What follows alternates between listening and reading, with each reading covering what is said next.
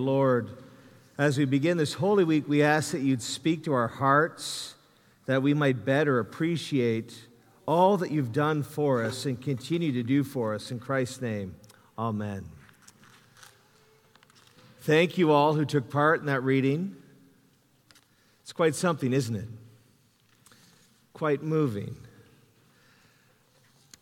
Welcome to St. Bart's. It's great to have you here, especially if you're visiting. My name's Dave Larley. I'm the recent addition. Is that right, Chris? I am the most recent, unless some of you have joined the last 3 weeks. And in this season of Lent, in this moment where we are as a church, as individuals, as families, in transition. That transition is caused and brings about change, and for most it's caused by COVID-19. And maybe caused by the onset of the pandemic, and now change is coming because of its impact on the economy, on our lives, on our social practices, and now it's all about to change again as vaccinations roll out. We've had our second dose, and I was surprised by the emotive response I had as I think I got the word, they're wonderful people. I'm not saying the person who gave me the jab was a bad person. It was clear they had no pastoral training. It was sleeve up, you're done, wait 15 minutes. We were at Fair Park. And we're in this, everything's about to change again. And if you're like me, dealing with the practicalities of change is one thing. Leading or stewarding your heart through the change that comes with it is something different entirely. We've talked about this over this last few weeks. It involves a 3-step process of recognizing the loss that you've experienced, just being able to say it. Now, I'm not a mental health professional, so I can't say necessarily with authority what it was, but I know for me this has been hard. And I can recognize how hard it's been. And the second step, and there's no time frame to this, you have to remind yourself of who you are. Or as we were singing tonight, remind ourselves of whose we are and of the story. And only after those two phases can we then lean into what the Lord has for us. And so on this Palm Sunday, I want to do two things, and that's it. And the first thing I want to do is to thank the staff. So would you please stand? Bill, Chris, Katie, and Becky. I've only known them, I've known Chris for a long time, but the others, I've only known them a brief time, and they have they've hit the ground running. They've been working tirelessly, and I just thought at the beginning of Holy Week, it'd be great to thank them. And I'd like to ask you, I know it's Palm Sunday, but I think we can do this, is to show our appreciation for them with a round of applause. Thank you.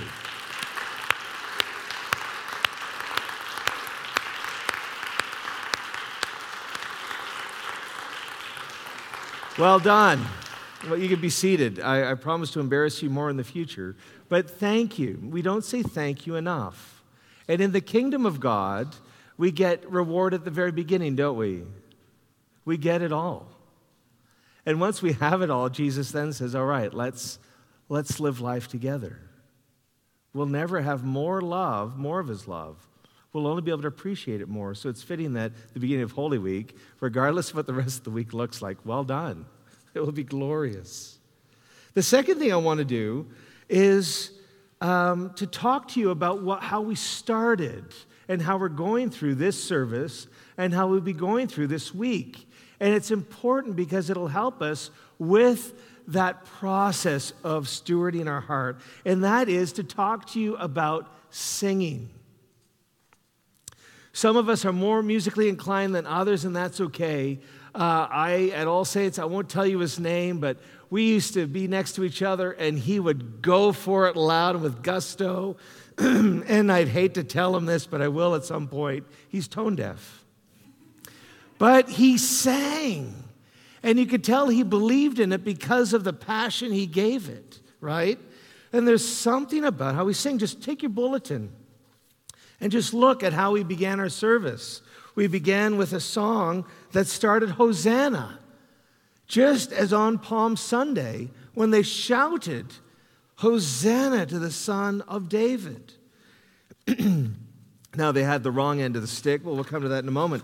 Then we prayed. We had a reading. We prayed a bit more. And then we sang, Praise is Rising. And we sang about the God who saves us, who loves us. And then we transitioned to another song called Be Enthroned, that the Lord is enthroned upon the praises of 1,000 generations. As a modern-day poet said it best, Keanu Reeves, whoa. Just think about it. Thousands of generations have enthroned him upon their praises. And then we began to sing of the revelation of who God is, seated in majesty in the heavens.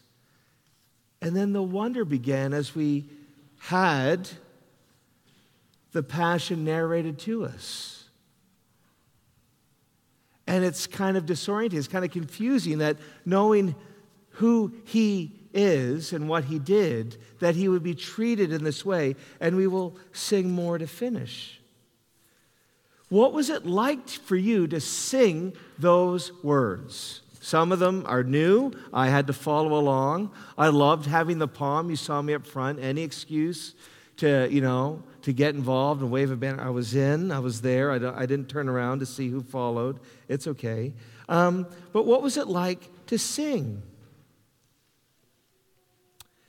They think that the crowd that gathered the people on the way into Jerusalem may have been firsthand witnesses to the resurrection of Lazarus.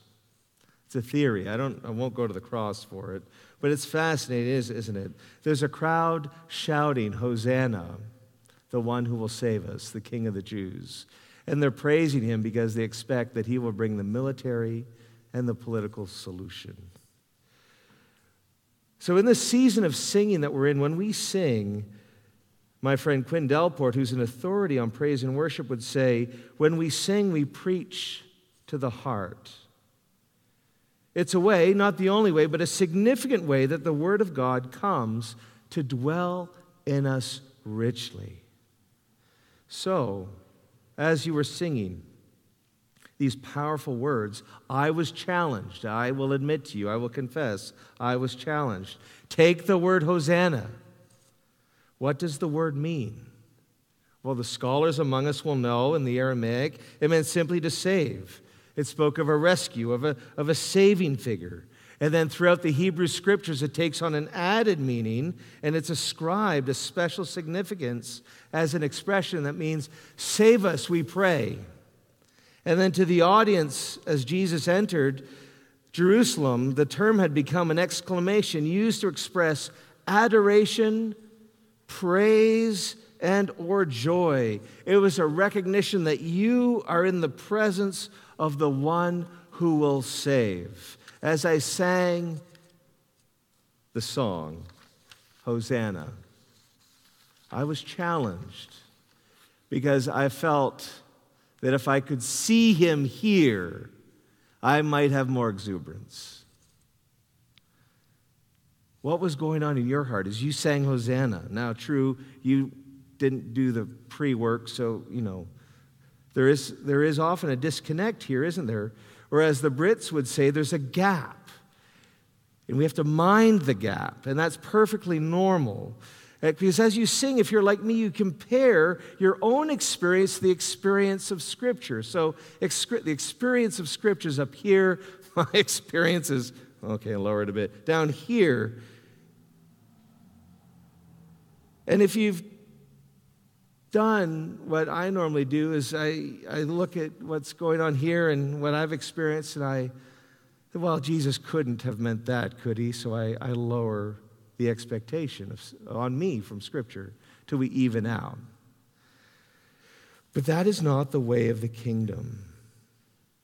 That is not the way of Jesus. We read the Scriptures and dig into the Word, And we're meant to look at our experience and what Jesus is saying and say, yes, no, that is what he said. And we're meant to press in.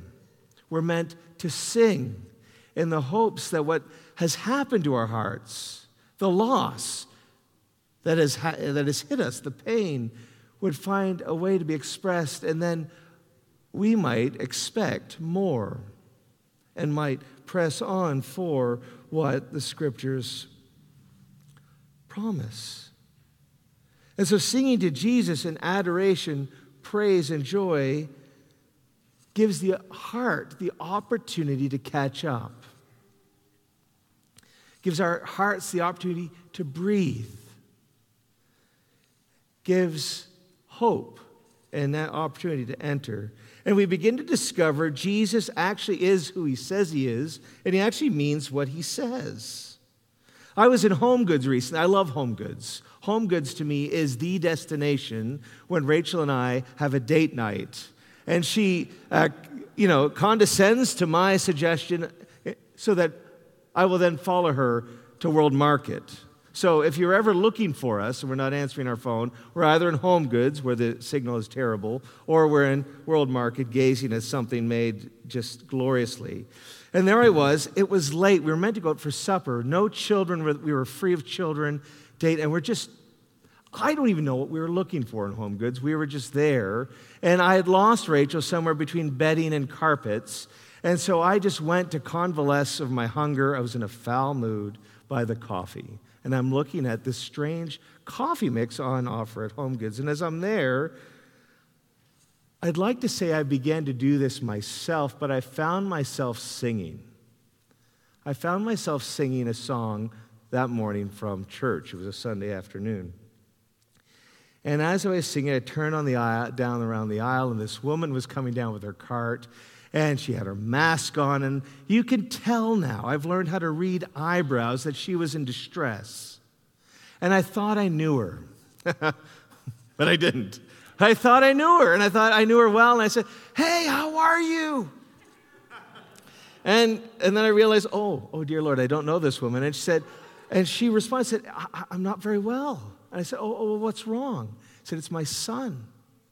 I said, "Well, what's wrong with your son?" So he's our youngest, and he's begun to rebel, and we're doing all that we can, and we can't seem to make it stop. And I said, well, I didn't really know whether she went to church or had a faith in Jesus. So I said, "Do you find going to church helpful?" Which is an interesting question to ask in Dallas. Didn't really always give you the answer you think. But she said, yes, we go to a church. She named the church, and we've been praying against every temptation. And I said, oh, great. Tell me, how old's your son? She told me he's 18. I said, why has God put him on earth? She said, well, what do you mean? I said, man, what's his destiny? And I'm like, where's this coming from? Where's this? And she began to say, oh, well, he has these. I said, I think you need to stop binding and praying against and start praying into who God's called him to be. And she said, that's terrific. Meanwhile, people are trying to get by us. And I said, well, let me say a quick prayer now. And she kind of occupies the full aisle, knocks over the chocolate-flavored coffee. I pray for her, and then, she said, I need to go. And I had to move out of the way quickly from her trolley. I would have missed that had I not been singing to myself. There's something about when we sing, even to ourselves, that our heart opens up in a way that normally there is a strange woman with a weird expression on her eyebrows. I'm going to move out of the way. That's what I would normally do. I did it today. Not here, obviously, because I'm paid to do that here, but, outside. The challenge of Palm Sunday is that they wanted Jesus to use his authority and his power in the way that they wanted. They wanted a military solution. They wanted a political solution. Kind of close to home, isn't it? And Jesus was more concerned with the violence in their hearts and the prejudice in their hearts. And he shows them that he's not on a war horse. He's on a donkey. And he shows us this week through the narration we just had read and on Easter Sunday that the main agency of his power and his authority is his love. He welcomes us as we cry out in need, to come as we are. And he takes us as we are, and yet he loves us too much to leave us as we are. And he begins to find ways to pour that love into our hearts. If you'll indulge me for a few more moments, and then we'll carry on with the service. Singing can be a lifeline to those who are going through difficult times. When hope has been deferred, singing can be part of the solution. The journey that the Lord has led us on, led me on, is that during a very dark season, when words like infertility were being used, and when the diagnosis pointed to that all of our problems resided on my side of the equation, I found myself becoming well acquainted with self-loathing and intense jealousy. Jealousy because I was baptized, the parish we were in London was known as Diaper Valley. It had more children per capita than anywhere else in Europe. And I was baptizing infants regularly and holding what I could not have. And the self-loathing because I hated that I was the reason we couldn't conceive. Things began to change when I sought counseling. In fact, I sent so many people to my counselor. He didn't have time for me anymore, which was problematic. I found friends to confide in. We let the community in, and things began to improve. It takes it takes receiving as much as you can when you're in a difficult place. But when I began to sing again, I felt, whether I felt like it or not, things moved in a way they hadn't before. I would put on the worship and sing, pray, and I would praise him for who he is, regardless of my feelings. And as I did, my heart had space to pour out anger, pour out frustration, pour out pain. I found myself singing to Jesus, and expletives would come out, and I was puzzled by this. But the buried emotion needs a mechanism to come out. And over time, as I poured out pain, he replaced it with hope. Hope began to eclipse everything else, and I became acquainted with hope. And I began to no longer recognize jealousy and self-loathing. And miraculously today, we have had 3 boys, which is a story for another time. I share this, friends, because some of us are hurting. And if that's you, you're in good company. If you are hurting, you are to receive. You're to receive as much as you can. You're to let others sing over you. You're to receive, as I said, as much as we can. And as we come out of COVID, we mustn't rush to the next season. It will not go back to normal. It will be different. It'll be glorious, but it'll be different. The Cowboys might win next season. But we need to steward our hearts so that as we tend to our hearts, we'll be as a community ready to receive all that he has for us. So it's Palm Sunday.